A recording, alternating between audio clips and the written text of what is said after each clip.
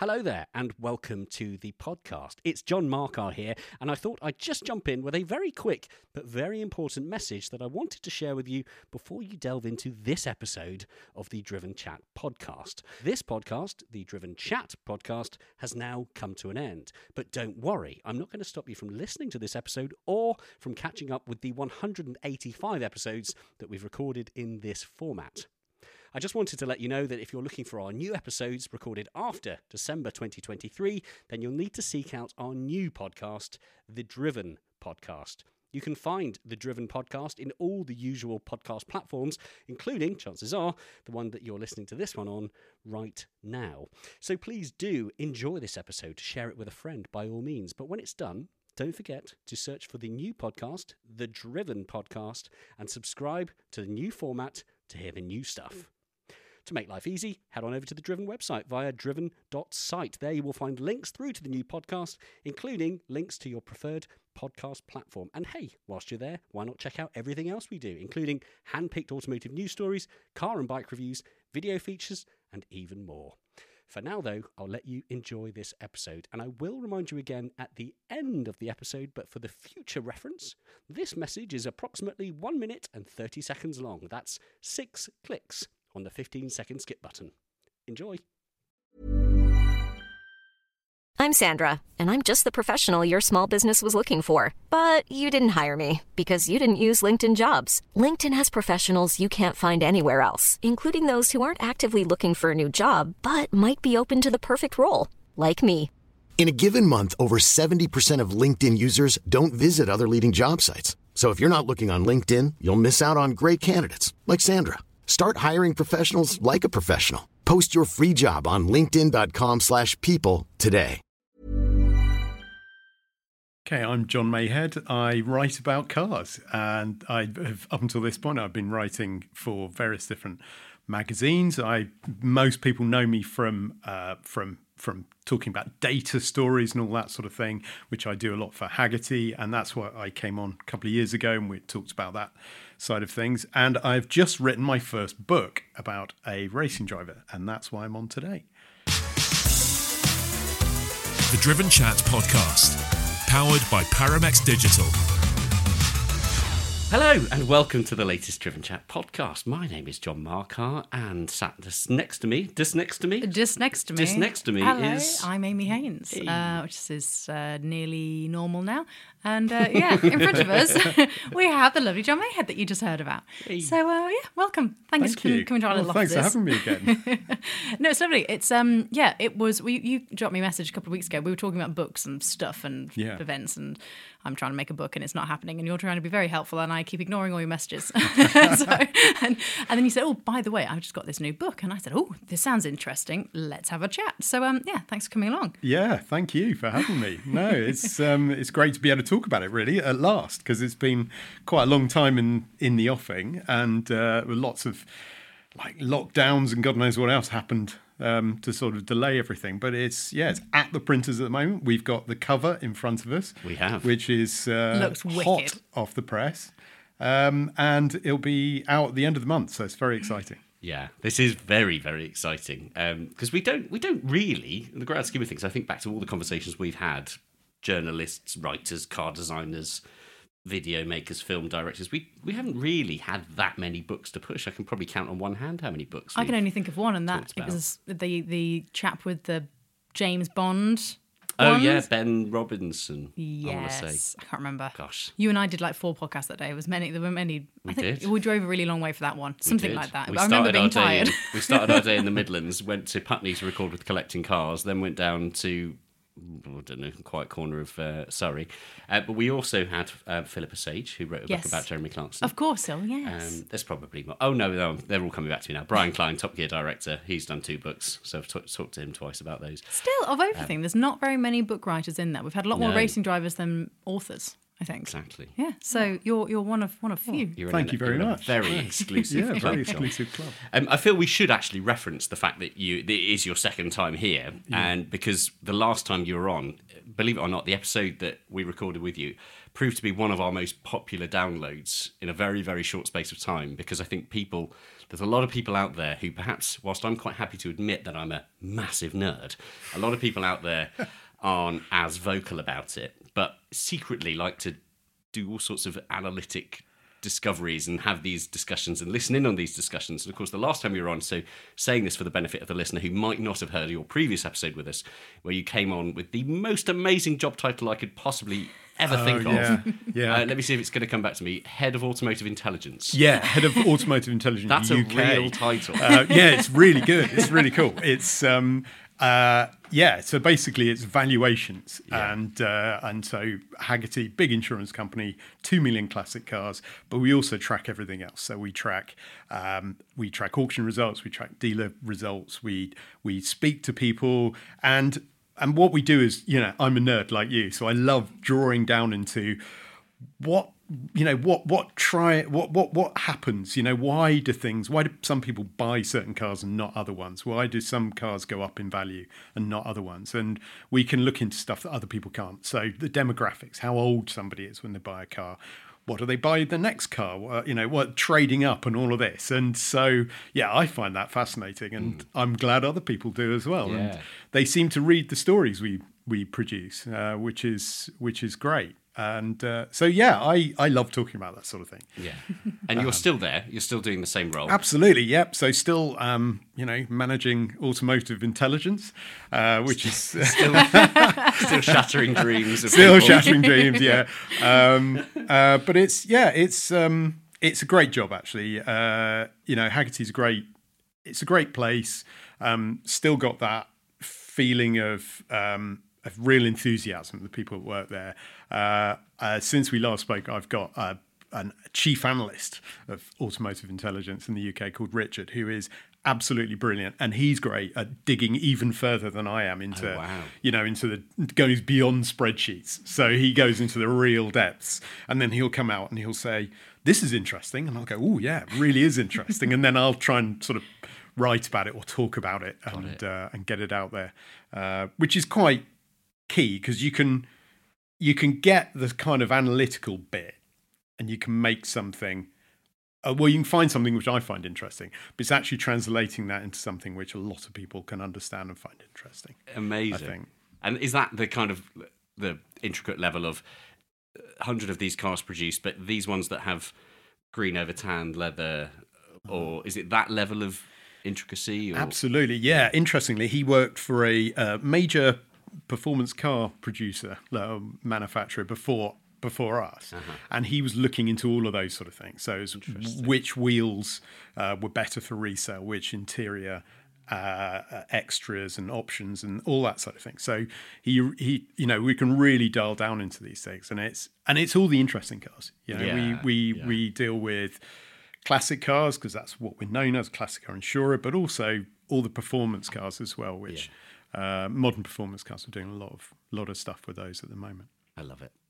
Love all this stuff. I'm currently selling this is not a sales plug, I should point out, but it enabled me to do a little bit of reading and research, which was quite cathartic. I was selling a Z3M Coupe, which is a different one to the white one that I had before. This is a black one. And I thought, I'm going to have a quick look, because somebody, or a collection of people perhaps on the internet, have gone to the extent of...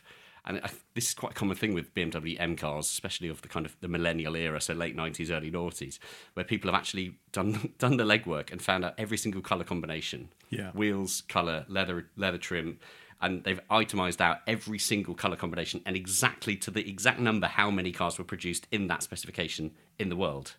So I was delighted to discover that my Cosmo Schwarz over Carl Army interior Z3M Coupe is one of only 29 in the world. Oh, wow. I jumped for joy.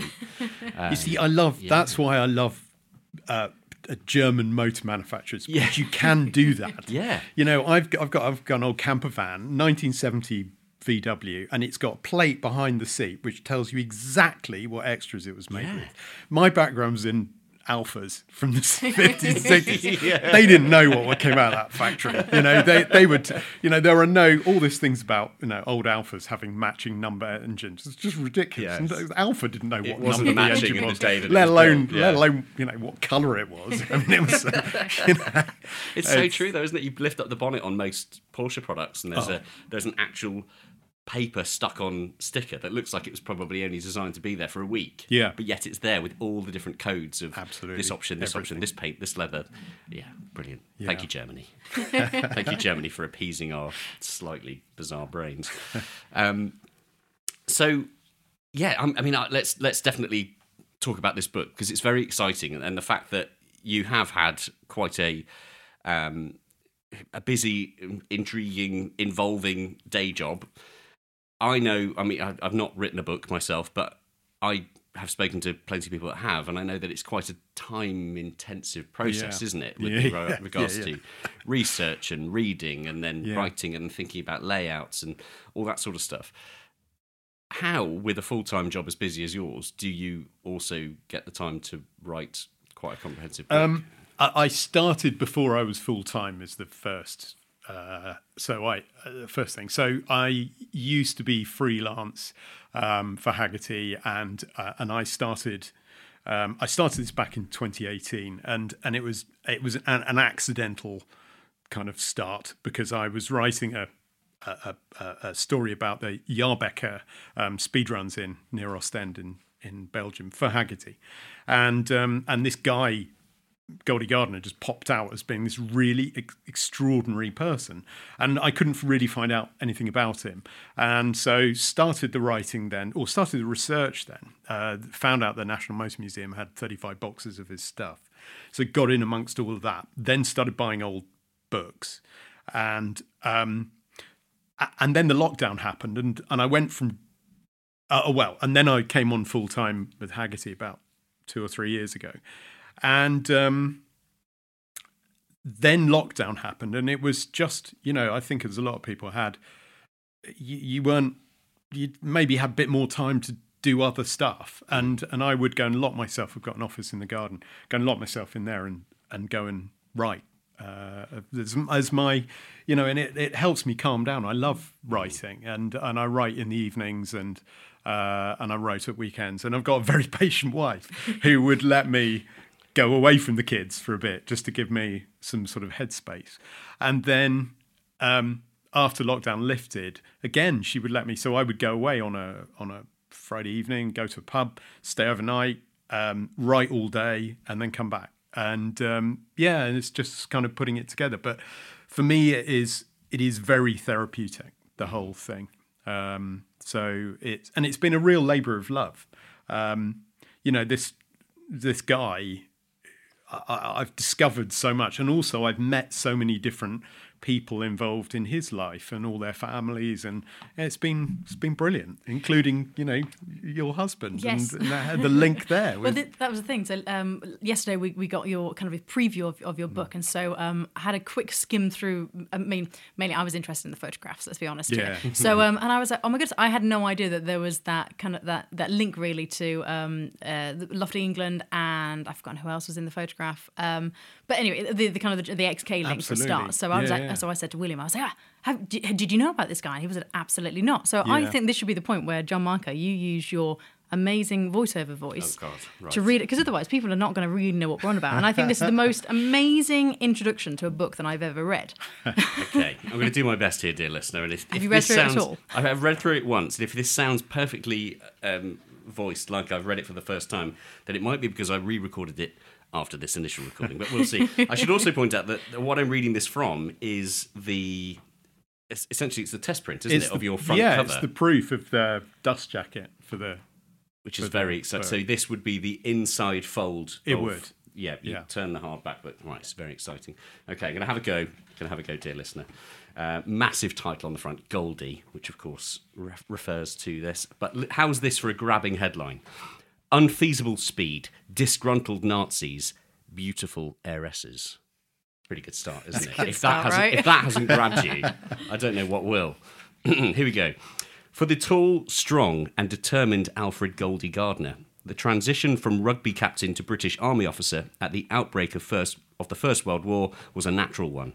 He thrived in the trenches of the Somme, quickly being promoted and decorated for bravery. Then, in the summer of 1917, everything changed.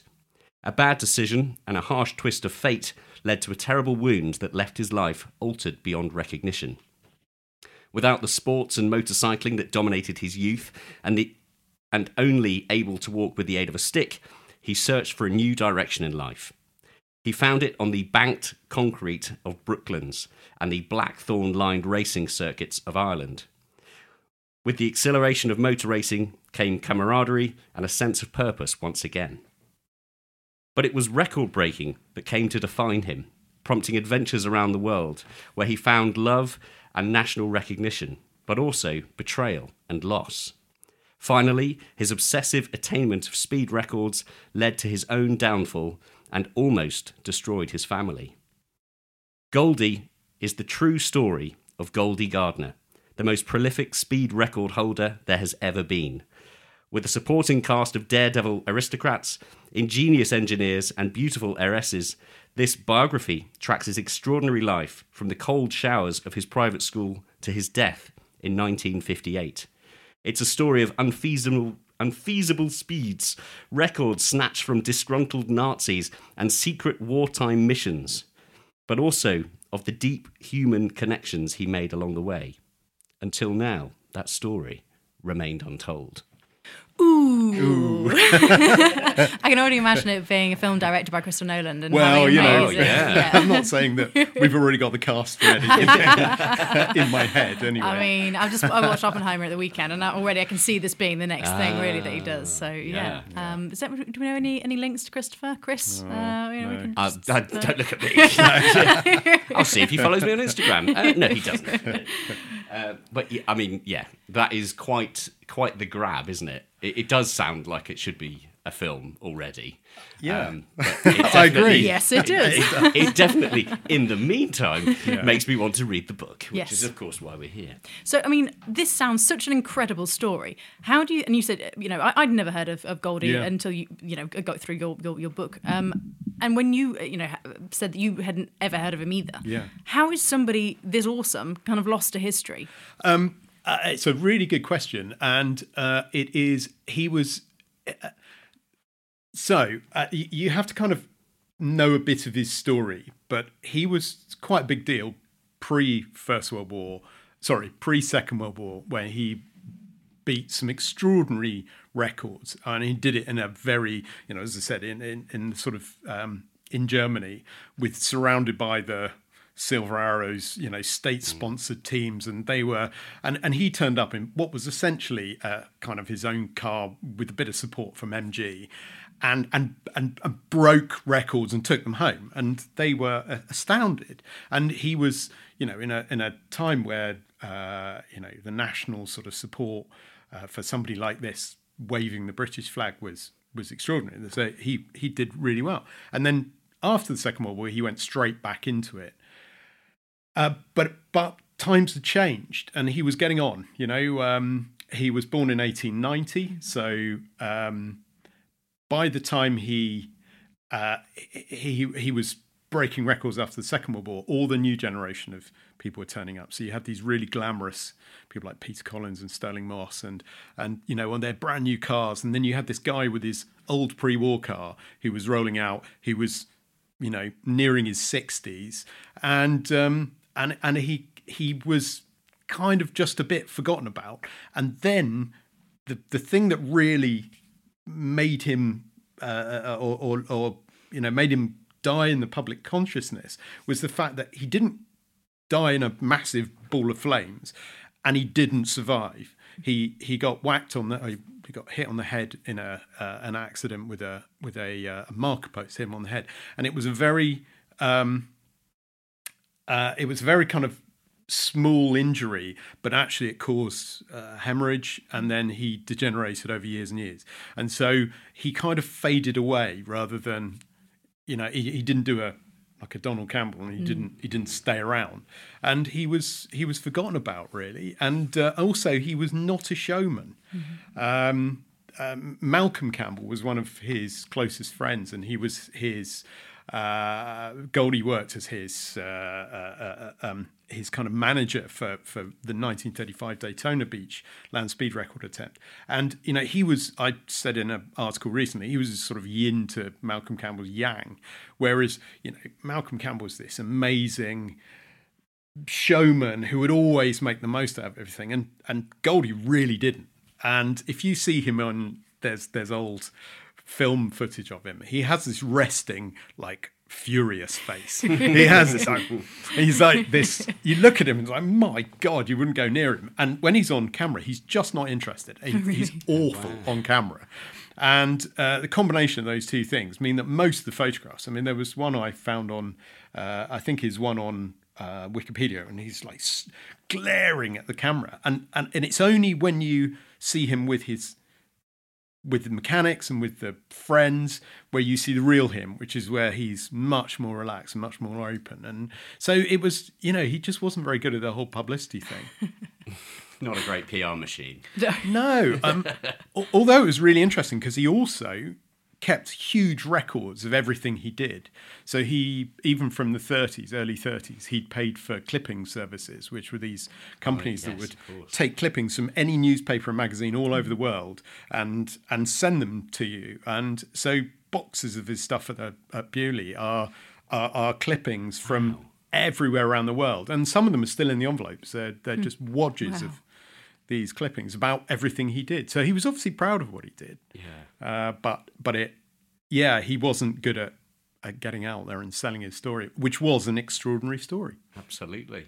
So how did you discover him? How did it get to a point where you had that little light bulb that went, hang on, why isn't anyone talking about this guy? Oh, it was completely by accident. I was going to a friend's wedding in Holland with my wife in 2018, and I was freelance, so I was thinking, what else could I do on that side of the channel, which I could, get a use rate for. Exactly, yeah. So, and I'd heard of this place called Jarbeke, which is a dead straight piece of motorway just outside Ostend, where after the Second World War there were lots of speed records, and there were loads of sort of famous people that went there. So Sterling Moss drove there, Sheila Van Damme, they tested, Norman Dewis tested the XK120 there, and so I went there. I found it. There's still a bit left next to the big motorway, and I wrote this article for Haggerty, and this guy who found it was this 6'3" disabled war veteran who stuck out the top of his car and drove extraordinary speeds there. And I thought, God, he sounds interesting. Also, because I used to be in the army, it was of interest to me.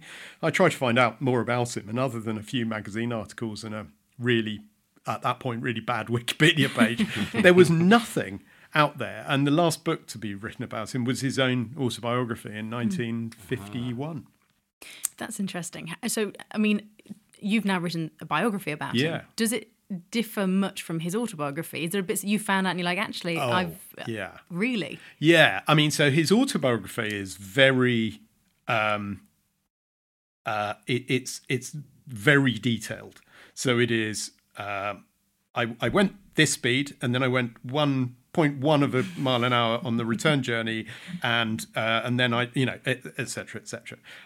He completely glosses over something. So his whole First World War experience, which was extraordinary, is dealt with in 2 sentences.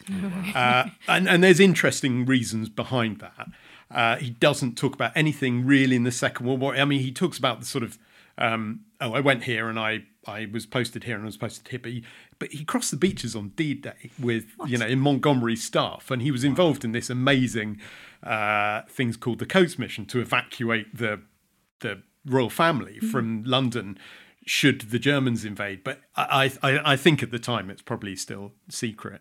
That's why he didn't talk about that. And then it stopped because he wrote it up to 1950, and then 51, 52 were the last 2 Bonneville runs. So none of that is in there.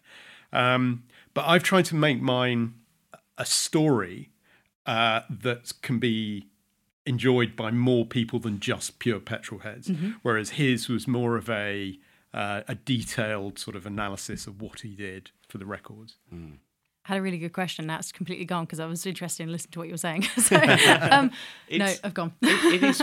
I find it must be a generational thing with the guys and girls that served in World War I, World War II, who just don't seem that storytelling now from recent operations, wars, battles.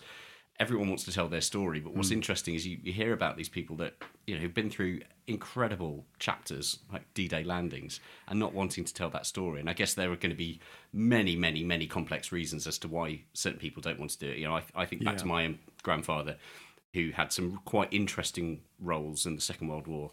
And it wasn't really until his much, much, much later years that he started talking about some of them. And I guess that's because of harbouring difficult memories and certain things that perhaps you're not that proud of, actually. You were doing the right thing for the right people, but ultimately the things you did weren't that great. So it is fascinating to discover that people lived through these amazing stories and wrote an autobiography, but yet didn't really talk about it. So that was my question. It was an obvious one. How on earth did he find out this information, especially as he died so long ago? And I don't know if he must have either spoken to some people about some of those things that went on, or if he couldn't speak about them at the time, then I can't imagine he wrote these things down, or maybe he did write diaries that have been found. How on earth did you find all these amazing stories and bits of information out? His wife Una, who he married just before the Second World War, was meticulous about keeping things, and she donated pretty much his whole collection to the National Motor Museum about 25 years ago, maybe a bit longer than that actually, but there's tons and tons and tons in there. So there's lots of photography. He was a keen amateur photographer, so there's lots of his own photographs. He annotates a lot of them. He kept lots of records, but then lots of it has been going down different routes. So for me, I think one of the best things about writing this book was that I love kind of, I love working out the story and researching. And so there were some MG historians, some fantastic MG historians who helped me. They gave me access to loads of letters from the factory back in the day, so you can kind of see sometimes both sides of the letters, which was really good. So there's one archive that I had, and then you've got the other archive in the National Motor Museum and of the other, the response to the letter. So you could find each letter from each side and kind of put it in a timeline of back and forth and back and forth. Other things were, so the mission, the Coates mission, was from a few photographs in the National Motor Museum, which nobody knew what they were. It was just him and Malcolm Campbell stood next to a load of racing cars with a load of military police people in the early days of the Second World War, but that was it. And then you have to kind of put them all together, because then I then got in touch with the military police, and they had their archive, and they knew roughly what had happened with the Coates mission. James Coates, the guy who was in charge of it, was in the Coldstream Guards, which is what I was in. So there was that element to it. And then there was these letters from the Reigate Auxiliary Police Force saying to Gardner, thanks for doing what you did in the war. It was awesome. And then we started to sort of work out what had happened. And there's still elements of that, which, again, that would be another amazing film. But so we know that Malcolm Campbell was put in charge of this group of military police. He hired all the TT riders and all the sort of like what would now be MotoGP riders, gave them all performance bikes, and they were his group to get the Royals out. Outriders. Outriders. But what we didn't know was, and then there was this group there were 4 racing drivers. So there's a picture with him, Goldie Gardner, AFP Fane, and one other who I can't identify yet because he's too far away, all next to their racing cars. And the Coates mission, basically what happened was there were 4 stately homes across the north of England, and in the middle of the night, Germans invaded, royal family get in cars and bikes, and they go. And what we think was happening was that you got one to each, because there were 4 and there were Wow. 4. And so they'd all bomb burst and nobody would know which ones the real royal family were in. And that's what I think was going on. But the fact that he hired these racing drivers he knew, That's wicked. which was awesome, this middle of that. It's a bit of a shame it didn't happen. Well, yeah. As you say, that is a film. Right Yeah. That's a book. That's a film. That's a Netflix series. I mean, That's it would be awesome, incredible. but if it had happened, that's the Yeah. only thing. So, but it didn't. And then he ended up being posted to Scarborough in charge of the MT, which was the sort of like driver training for the Royal Artillery. Wow. But then even that, he got bored of that, and then he volunteered for something. That's how he ended up doing the D-Day thing. I mean, could you imagine anything similar happening modern day? Charles Leclerc, George Russell, Lewis Hamilton. One's got William, one's got Charles, one's got Camilla. It's fantastic. Valentino isn't it? Rossi is an outrider. Peter Hickman's at the back on his on his Aprilia. Wow. So there was all of that, and that was before we even scratched the surface of his racing and and also all the backstory for me, which I found really interesting, was how much the First World War and his experience of the First World War really shaped his whole life, as it did, I think, for a lot of those record breakers and racers from that Brooklands era, and pretty much all of them didn't have a particularly, in what they would see, a good First World War. It all ended a bit kind of strangely. Yeah, it was a bit shambolic. Really, Yeah, well, it was almost a personal thing. So for Gardner, he did really, really well in the First World War. He was very well regarded as an officer. He was given command very early, even though he wasn't a career officer. He was mentioned in dispatches. He won the Military Cross, which was the 3rd highest award for bravery. And then suddenly in the summer of 1917, he was involved in this air crash, which basically, just pretty much destroyed his leg, and almost it was almost amputated. But he walked with a stick ever after that, and it led to him being discharged as unfit for military service in 1921. And so many of the others of that era also had issues with how they left, and it was as if they were getting together at Brooklands, both for camaraderie, but also to prove themselves to their country, because then, there were these daredevils who were doing stuff for their country and bringing national recognition. And it was almost as like, I couldn't finish off the job I was doing in the trenches, so I'm now doing it now. That led straight into record breaking, where it was just that they were. So he did all of his record breaking with a dodgy leg. Yeah, absolutely. Oh, and it got worse, because in 1932 he was racing in the Ulster TT, and he had a horrendous crash in a C-type, MG C-type midget, and it rolled and actually landed on his leg and on his bad one again, and completely crushed it again, hip and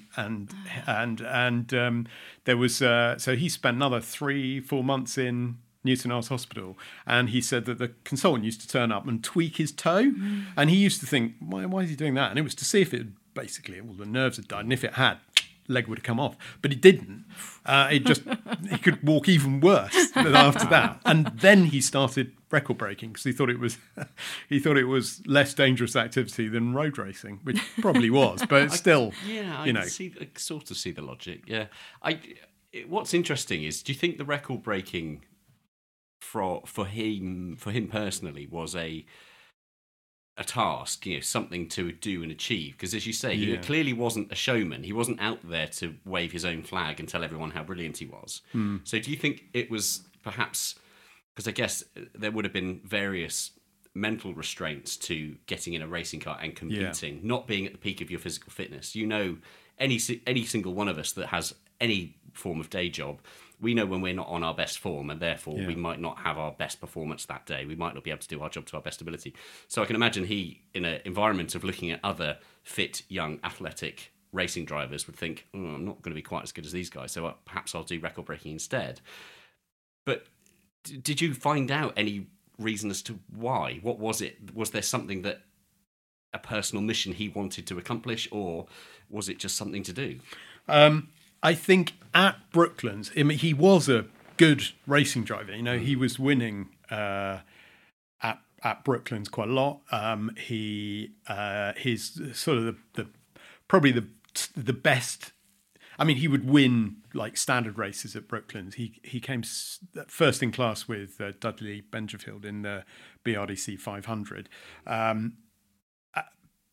But the point at which his life changed really towards record breaking was in 1935 when, as I said earlier, he was Sir Malcolm Campbell's kind of fix-it man for the Daytona Beach thing, and he went out there and he just saw how much national respect there was for this person who were breaking records, and also he met his first wife out there, who was an American heiress who were incredibly rich, and that opened up a whole new world for him, and he became.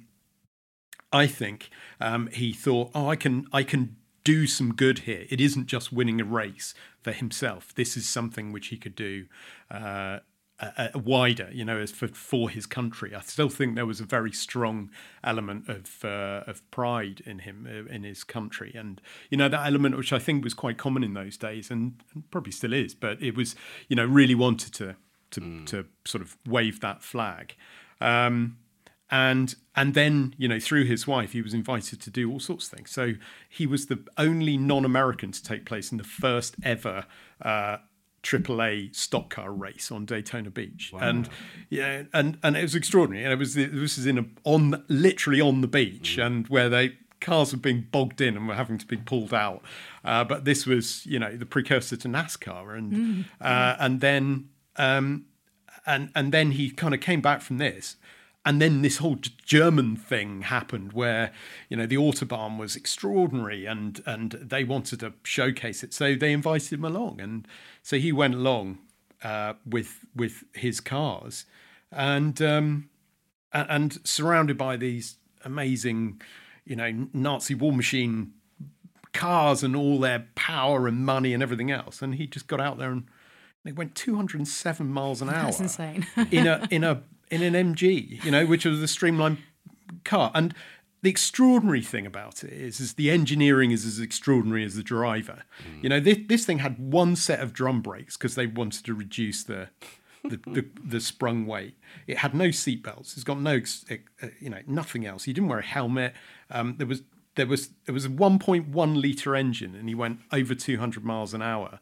12 years after Seagrove went the same speed, in fact, slightly slower in a 45 litre car.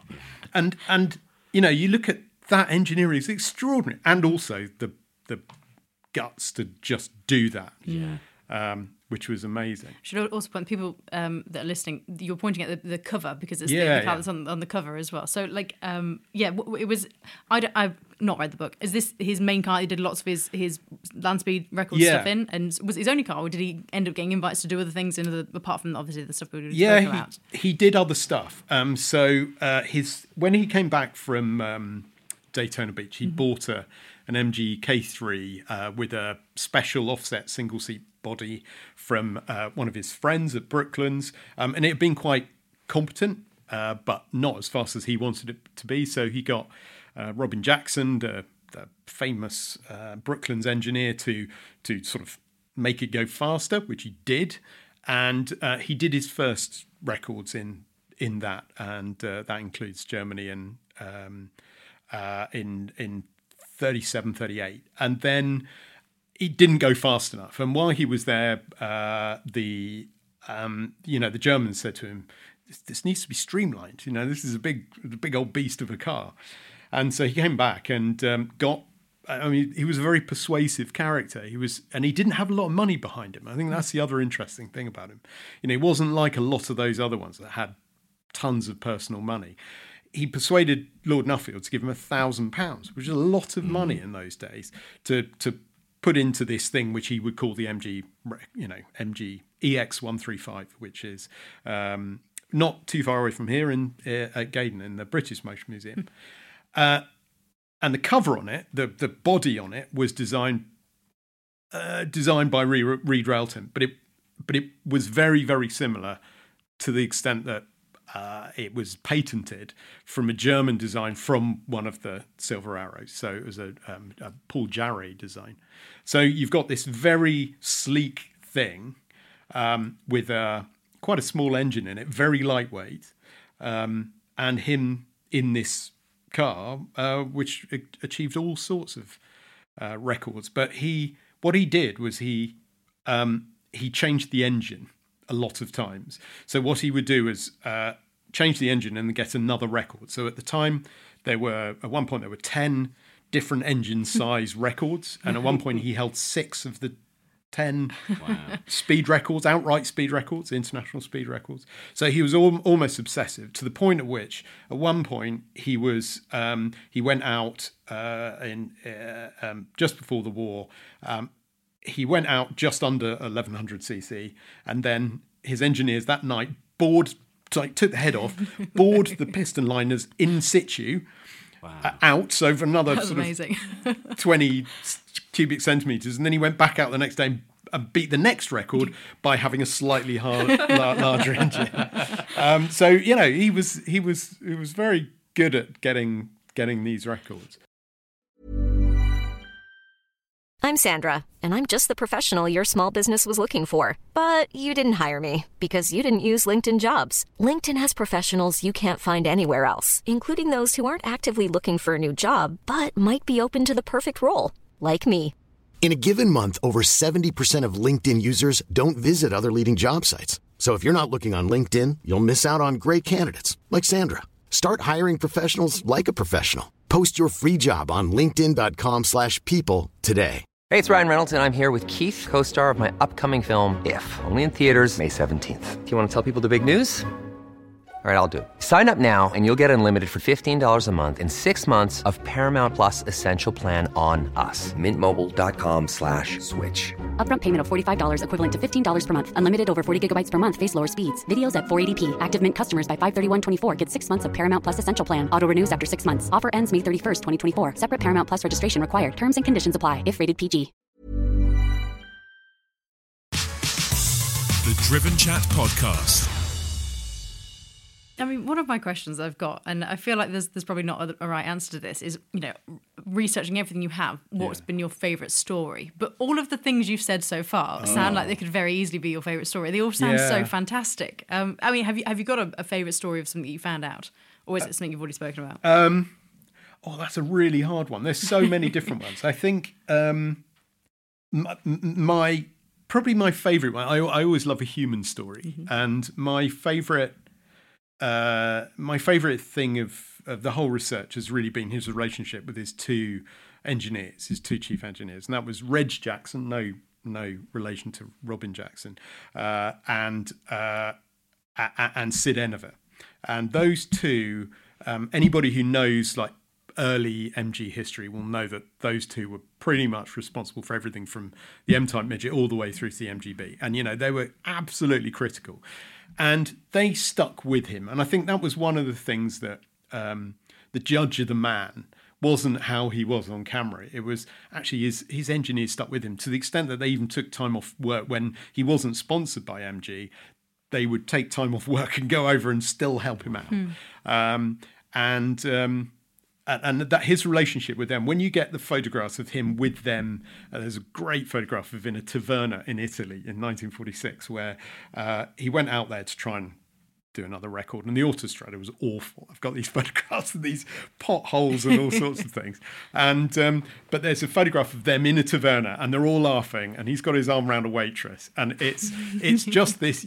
You haven't got this grim face guy. You've got this person who's really comfortable in that environment. The other judge of the guy was I found a letter from one of his soldiers that had served with him in the First World War, and he'd sent it to him mid-30s.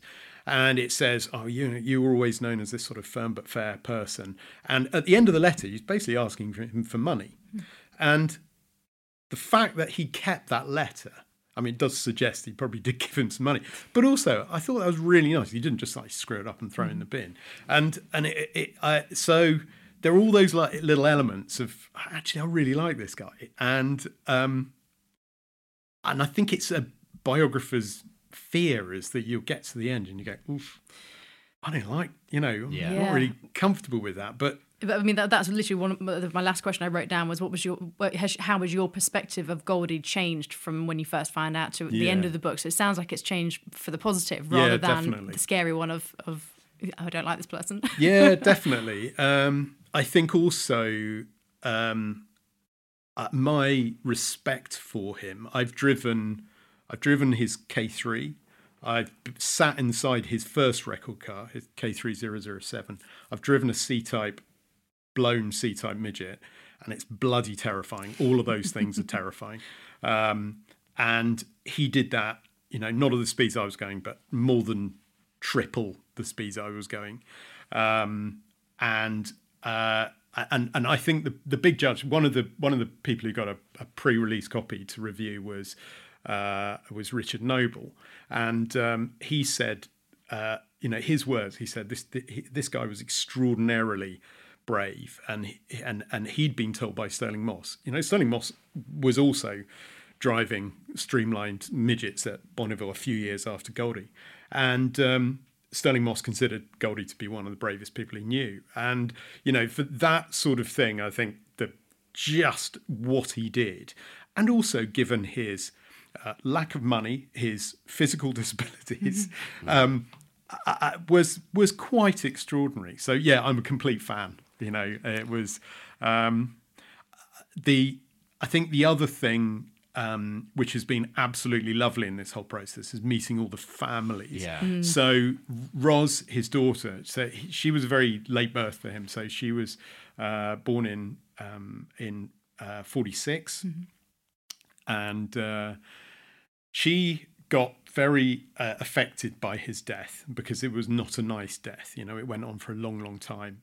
And when I first started talking to her, she was very reticent about talking about the detail. And she actually said, I don't remember anything about my father. And actually she did remember a lot. And it took her a long time, I think, for it to come out. And that was really special for me because I don't believe she'd shared any of that before with anybody. So there was that. And also Reg Jackson, his granddaughter, Tracy Rose, gave me complete access to all of his stuff, and then talked about family reminiscences about what had happened. He worked at a place called Milne and Russell. He was a director. It was a car dealership, and the sort of chief there, his son, again gave me access to all that. Talked about what his parents could remember about Goldie, and it's all that kind of. I love all of that. Whereas that getting to know people through a story, it's been really special. Yeah, I can imagine for the family as well to be able to see this story told for the first time, because there must be so many unanswered questions. Yeah, and if he was as coy about writing about his escapades in his own autobiography, you can imagine that around the dinner table it was probably even less so. Absolutely. Wouldn't have wanted to share certain things. So it must be fascinating, and I'd be fascinated to hear that reaction from the family now once they get the opportunity to read the book and go, blimey, Grandad was an incredible man. It's amazing. So Roz and her cousin Robert Gardner are the only two surviving direct relatives, and Robert. It was interesting because I sent him a couple of early chapters of the book, and he'd paid a researcher a few years ago to sort of find out what had happened in the war, and he said, "Oh my God, I've learnt more in the first couple of chapters of your book than I did a few years ago," and it's really lovely that I'm sort of giving something back to them. So, but the other side of this is another reason why I'm doing this. This is the first book published by the National Motor Museum publishing arm. It's the first time, and the Bewley have been absolutely brilliant all the way through with their archive and with photography and all of that amazing photographs. And tons and tons and tons of them. And I had to it was the hardest thing was thinning them out so I could just put the ones in for the book. But the most important thing for me is that the reason the National Motor Museum is there is to tell the story of motoring. And that's what this is about. This is about telling the story, not just to motoring enthusiasts, but to wider than that. It's like, this is a fascinating period of our history, and it's really important. It's all about post-war growth. It's about pre-war, national pride. It's about people supporting each other, and it's a brilliant story. It's a human story as well about an extraordinary guy, and I just think it should be told. So some of the money from this is supporting the National Motor Museum, and we're encouraging other people to we'll have a chat I'm looking at Amy to help share that story of motoring. Yeah, it is. It's so true. A thought that commonly popped up there as you were talking about the celebration of the man, and I think, and again, it's fascinating looking at the way that the public admired certain figures of yesteryear, and by yesteryear I mean that we're going back almost 100 years or so, versus modern day celebrations. And you think back to your record holders were celebrated massively. It was front page headlines of Malcolm Campbell, of course, I think is the one that most people will think of, and the Bluebirds and the celebrations of those accolades. And then you go forward another couple of decades and we were landing on the moon, and humans were doing things that humans had never done before. And people would come back from these achievements and be paraded down high streets with tens of thousands of people there waving and cheering.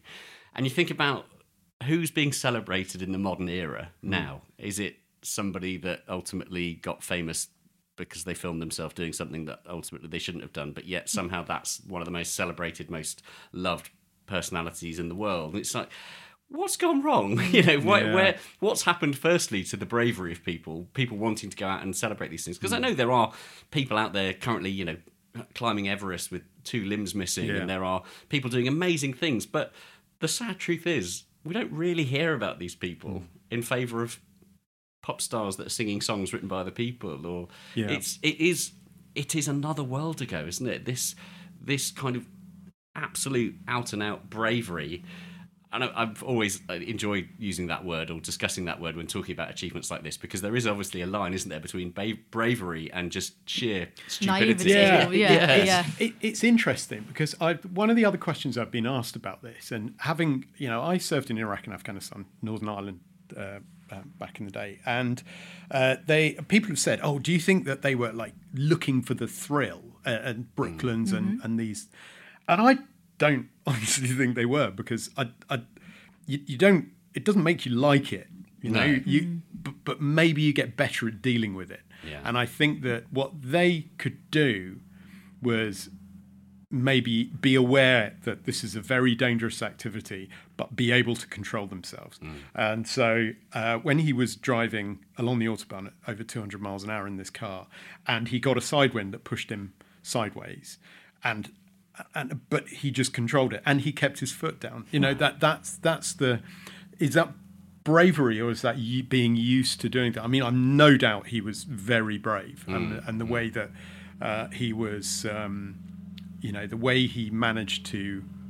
We've got a mower outside. We've got a mower directly outside the window. Just in case anyone's listening going, is that the sound of a Merlin engine Spitfire taking off? No, it's a ride-on lawnmower. Which is now going straight outside the window. It is going right outside our studio window, just at the point of talking about bravery. Is this a point that we should pause? Exactly. I think we will. We'll have a little pause here. Whether or not this particular bit makes it in, we shall see. But we are going to have a little pause whilst Man on Lawnmower goes past, and then we will pick up in just a couple of seconds for you, dear listener. Oh, no, hang on. Is he gone? No. Amy's now looking out the window like a nosy neighbour, a curtain-twitching neighbour. Can't see him. He must have gone right. Does the grass outside our window look mown? This is the problem. Only one strip. I can hear. He's coming back. Yeah. He's on his return. He's on his return pass. He's on the return pass. Right. Bear with us, dear listener. We'll be back in a couple of seconds without the sound of a lawnmower, and we're back. That was a very short second and a half for you, dear listener, but for us, we've had a coffee, we've been to the loo, we've had a little mid recap. But the good news is, the man with the lawnmower has gone. He's left some beautiful stripes on the lawn outside, but he has gone. Now, where were we? We were talking about bravery, and yes, and seeing if these people were brave or not brave. But one thing that I've always thought is that when it comes down to if something's brave or naive or stupid or whatever, it's usually decided after the act has been done. So if it has gone well, this thing, then it was brave. If it didn't go well, it was stupid. Yeah, it's folly. Yes. But no, that sounds like he was a very brave man. He was. He was a very brave man, and I think the last thing he did, aged 62 at Bonneville, was he pushed it a little bit too far, but it wasn't. Of all the risks he'd taken, it wasn't a great risk really. I don't want to spoil the book, but he. Leave us hanging then, don't you? Don't have to explain it. Yeah. Something happened. Something happened. Yeah. And he made a choice, but in the greater scheme of things, he'd done much more dangerous things in the past. No, I do think they were brave, and I think he was brave in particular. But I think that there was a reason behind that, and I think I know you were talking earlier about whether we judge people these days. I think. From my perspective, I think we're a bit harsh sometimes on the younger generation. You see a lot of people doing some pretty brave things, both in cars and also in the armed forces. Yeah. And I think it still comes out. But obviously our safety standards are just extraordinary compared to these guys. Yeah. And the other thing I think on the bravery and safety and that element of, was it brave, was it naive, was it actually a bit foolish? I think given his history and what he'd done as a profession up to this point, he'd be very calculated. He'd be very aware of what he was about to embark on, what could go wrong, which I think is the most important thing ever. And I always find that interesting when I talk to racing drivers or motorcycle riders especially, who will all say, we know what we do is risky stuff, but we have confidence in our ability, we have confidence in the engineering, we have confidence in the safety equipment we wear. And whilst the safety equipment and the engineering were marginal in comparison to what we have now for Goldie back then, he still would have had that process of, he would have had an internal checklist going, okay, this could go wrong, this could be bad, but I'll try to reduce risk by doing ABC. Absolutely. I mean, he was fully aware of the dangers. I mean, Brooklands, surprisingly few people were killed at Brooklands, considering how bloody dangerous the thing was.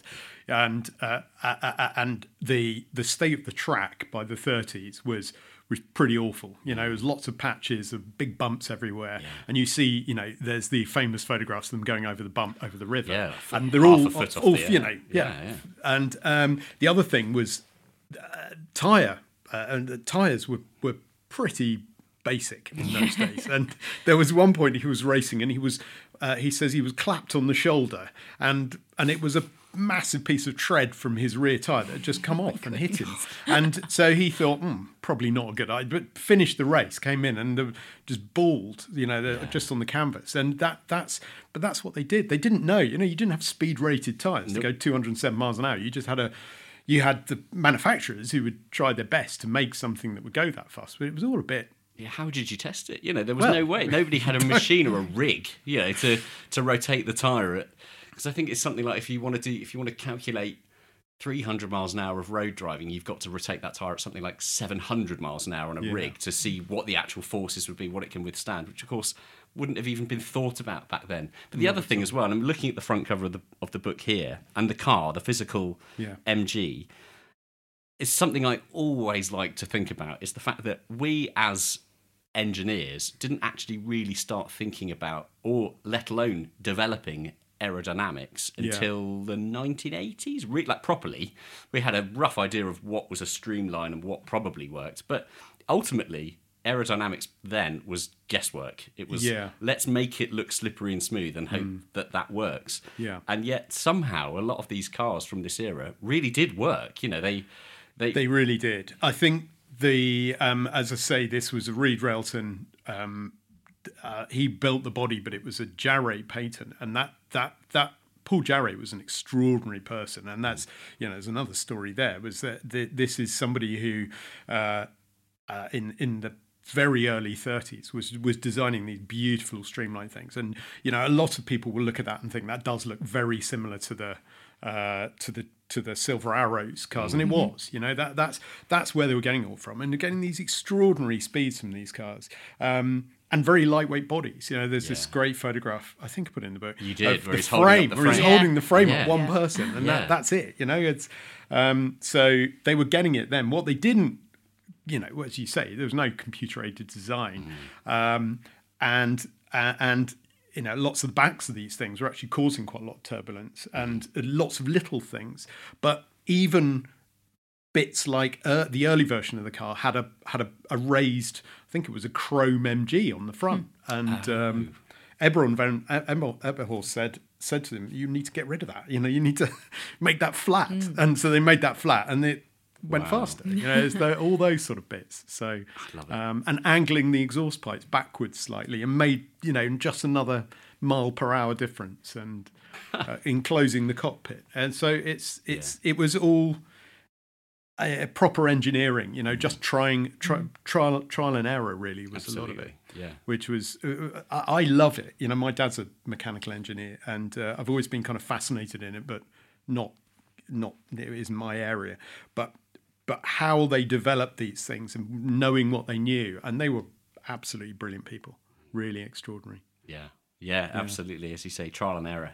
Which is something we don't really get the luxury of doing anymore, because there's already, before the car's even been modelled, somebody's done a data analysis and gone, that will work because and won't work because. So the car just becomes what it should always have been. Whereas back then it was just a case of, let's try this. I remember having fantastic conversations with the guys behind the John Wyer era 718 Porsche Le Mans cars, where they were basically bringing the cars back in on race days and duct taping or pin tacking bits of metal onto the back to make what would then be referred to as gurney flaps, to see if that would alter the aerodynamics, because the drivers were coming in going, feels a little bit like it's trying to take off down the Mulsanne straight, and there'd be a mechanic going, oh, I know, let's just hammer this on and see if it works, you know. And that was relatively modern day in comparison to what these guys were doing back in their time. Were there any bits that you thought, I'm actually going to leave that out? Not out of lack of interest, but maybe out of respect? No, there were a couple of things which I wasn't sure about. There's one big kind of twist at the end, and I'm not going to go into that. But I wasn't sure, so I've offered two potential answers to a pretty fundamental question, which is, you know, that's enticing to read. And the other thing, and I haven't talked about this with anybody else, was whether he was gay. Okay. Now it's really interesting because you talk about him being, you know, he seems to be a womanizer, or sounds like that from the surface. He's and the reason I haven't gone into this is because there's nothing to back it up. This was something that came out of a conversation with his daughter, and she put it forward as a possibility. But it's one of those really strange things, because he, on the one hand, he had a succession of very young, very beautiful, a lot younger than him, and very eligible women in his life. But then there's the other element of they hardly ever went to any of his races or his records. I mean, only his one girlfriend went to something in Germany, and his wife and daughter Roz went to something in 1948 with the Jaguar, when the Jaguar engine car was in Belgium, and everything else they weren't allowed to go with him. And there are photographs of him being much more tactile with men than he was with women. With the women, he was like standing next to them, whereas with the men, he was like arm in arm and things like that. But I didn't go there because I you know, are we just putting our modern norms on that? And was that just normal? Because he had a friend called Freddie Clifford who went everywhere with him, and I don't know. And so this was something that I haven't put in the book at all. So that was the only thing really. Interesting. And I think also it is, although it is written to be accessible, and to be a story, and to explain where, what it feels like, because I've driven old cars. This is my job, and I've been in the army, so I've been shelled and things like that. Not as much as him, obviously, but I've kind of tried to explain what it's like and what it smells like and feels like, and to drive a car fast, and an old car, and but what it also is a history. So what I've tried really hard not to do is to make anything up, and it's so there are elements where I would love to have put more in about the Coates mission, about because that's a fascinating thing. Yeah. But I just can't find any more about it. And maybe somebody will in the future, and we'll be able to write more about that. But so I've kind of drawn the line with as you have to as a biography, you've got to make sure that you can write it in an interesting way, but you've just got to be. You can't got to stick romanticise to the no, fantasy you of can't. what could And have I been. think it's very easy to do that. Yeah. Oh God, absolutely. Yeah. And I think lots of writers fall victim to it, and it's not. I know why it happens, and I think it's something I'd probably stumble over. Is the idea that you could romanticize a story that's already quite exciting, but make it even better because, well, maybe this was going to happen, and you can't, because as you say, at that point it goes from being a biographical, historically perfect book to something that maybe is a bit wild. Absolutely, and there's elements of it which, so for example, when I was writing about the First World War, and there's an incident right in the beginning of the book where he is being shelled, and his company base, his battery are being shelled, and there's elements in there which, so there's I've written it, but all of those are tied in from other things. So there's his. It was the point at which he won his military cross. So there's his the write up for his military cross. So that explains what happened. You've then got all the records from his. That his unit wrote after the event. So said who was injured, where they were injured, how they were injured, and that. And then also elements like I talk about one of his most capable non-commissioned officer. Well, I know he was the most capable one because he was the one that got promoted. Yeah. And, in the next, he was the one that was always there with him. And, there's got to be that. You've got to be true to what's there. I think it's fair enough for me to put my, and I did it at the end. I sort of talked about the legacy of Goldie Gardner. I put my spin on it, and also the impact it had on me, because I ended up buying one of his cars completely by accident. I shouldn't have done that, but these things happen. Yeah, these things happen, so I'm it's been quite a big journey with me, but you got to keep it. You got to keep it real. I think one of the things that, as a National Motor Museum publication as well, is that this has to stand alone. It has to do two things. It's got to tell the story of motoring, but it's also got to be of use to future generations of historians. And I think that what I've tried to do is keep a lot of notes in for people like us who are a bit more nerdy about and I've got lots and lots of information in annexes at the back, so you can go every race that I've managed to find, every record, speeds, cars, all sorts of stuff.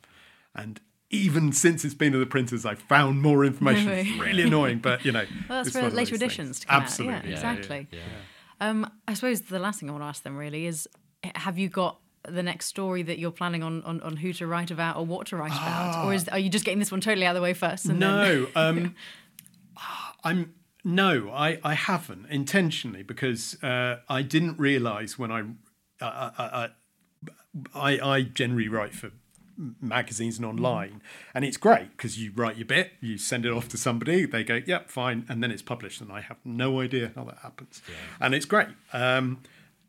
This was completely different. So once I'd finished writing, I was like, oh, good, done my bit. I was like, no, it only just starts. So you've then got indexing, you've got to work with the designers. I mean, I absolutely love the design of this book, and it's been really important to me, and actually is for me to be involved so much in the design and James Brister, Beamwave, got to call him out. He was the designer of the book. Absolutely brilliant. And he came up with some absolutely brilliant sort of little elements, which I just love all the way through. And some of them he'd been sort of showing me. And I'm like, oh my God, what do you do? You know, at one point he made all the actual black and white photographs yellow. He was like, no, it's going to really stand out. I was like, yeah, but it's a little bit too far. But then he's brought out those elements, which I loved. Maisie Minette, who was a cartographer and has made all the maps. She's brilliant, you know, and that sort of thing. I've loved it. But then there's this sort of thing, you know, it's trying to get it out there and get people to know about it. The indexing. I had no idea how complicated indexing was. And proofreading. You can read something 17 times, you give it to somebody else, and they go, oh, you've spelled Seagrave wrong all the way through. I was like, no, how have I done that? And then you go back and correct it in time, luckily. Thanks, Richard Noble, for that one. He said through gritted teeth. Oh my God, no! I mean, my God, and blinking spell check. But no, it has been it's been a lot of work, but it's been. I want to get this one out of the way first. I think there are interesting stories out there. I think all of that previous generation, so previous generation now, but George Easton was another fascinating guy. There's a lot's been written about Campbell, obviously, Seagrave's 45-litre Sunbeam, you know, that's being restored now by the National Motor Museum. So there's a story in there. There'll be something that will pop up, but I want to get this one calm back in my life first. And I think, you know, sort of get to know my wife again. Yeah, you've got family, kids as well, so get to see them again.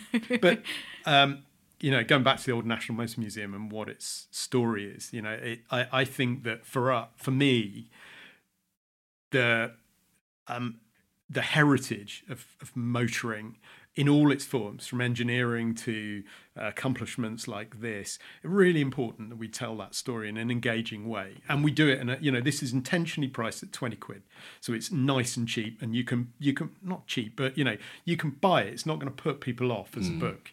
And that's intentional. So we get that story of motoring out there. And I think we need to, you know, we're in a tricky position. We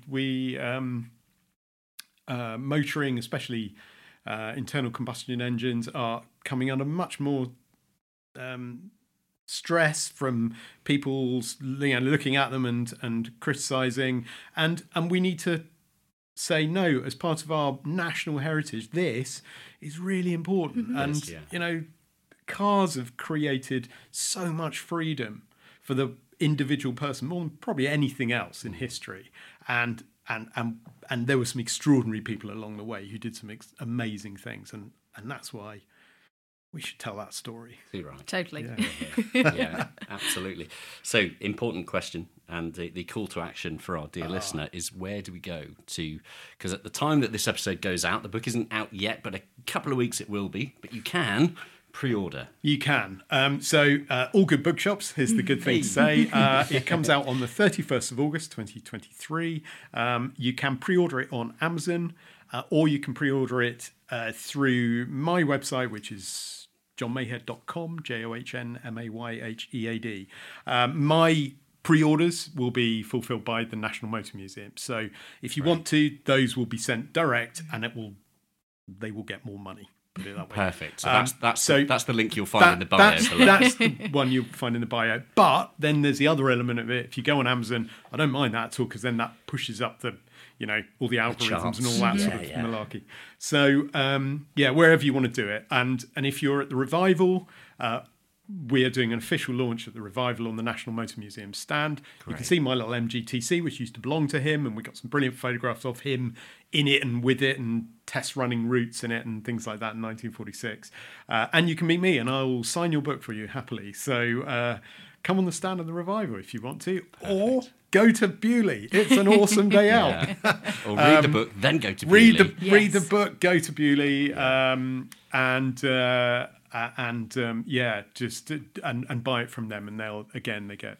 Have you been told the industry secret, but definitely not a secret, about if a bookstore asks you to come and do a book signing? Do you know about this trick? Oh, no. So if that happens, say yes.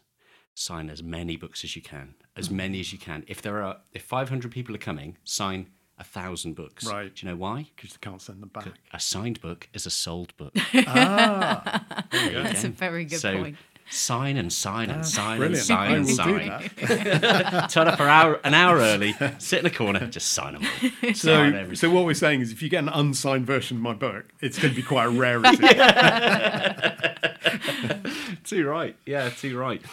Yes, dear listener, scroll down to wherever you're listening to this episode in the show notes below, regardless of when you're listening, whether you are listening in August 2023 or many, many, many years in the future. The links should still be relevant there. So, pop down there. You'll see the link to go through to buy the book or pre-order the book if you're listening as one of our early listeners. I personally can't wait to read it. I think this is going to be genuinely brilliant. And Thank you.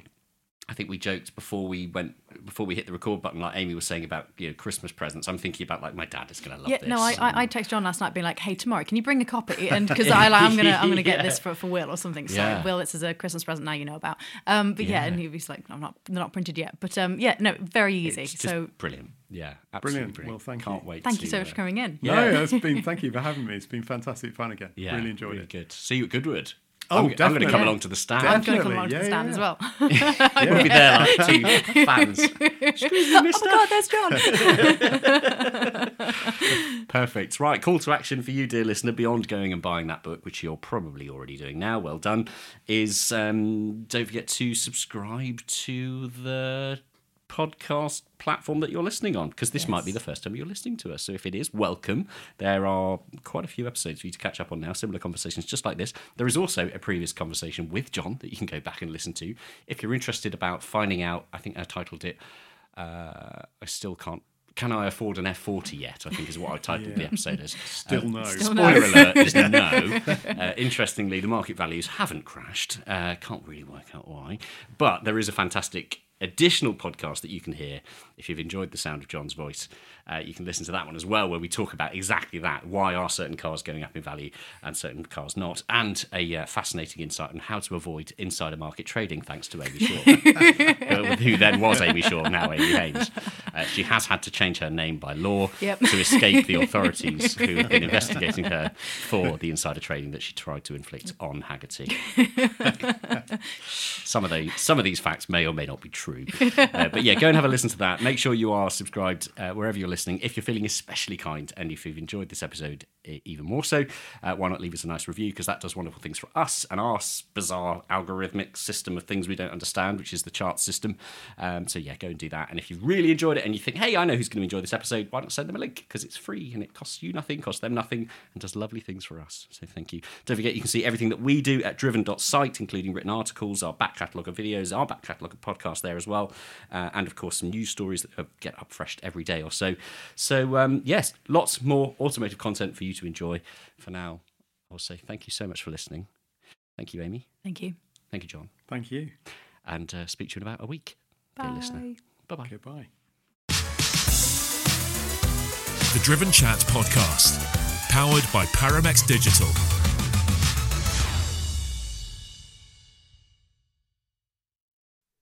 Oh, wow. You've made it to the end. The very end. And it's John Markar here again, reminding you that this podcast, the Driven Chat Podcast, has now run its course and has come to an end. To find a new format, search the Driven Podcast in your preferred podcast app, or head on over to the website driven.site to find some quick and easy links through to the new episodes in the new formats on your preferred apps. Thanks. Bye.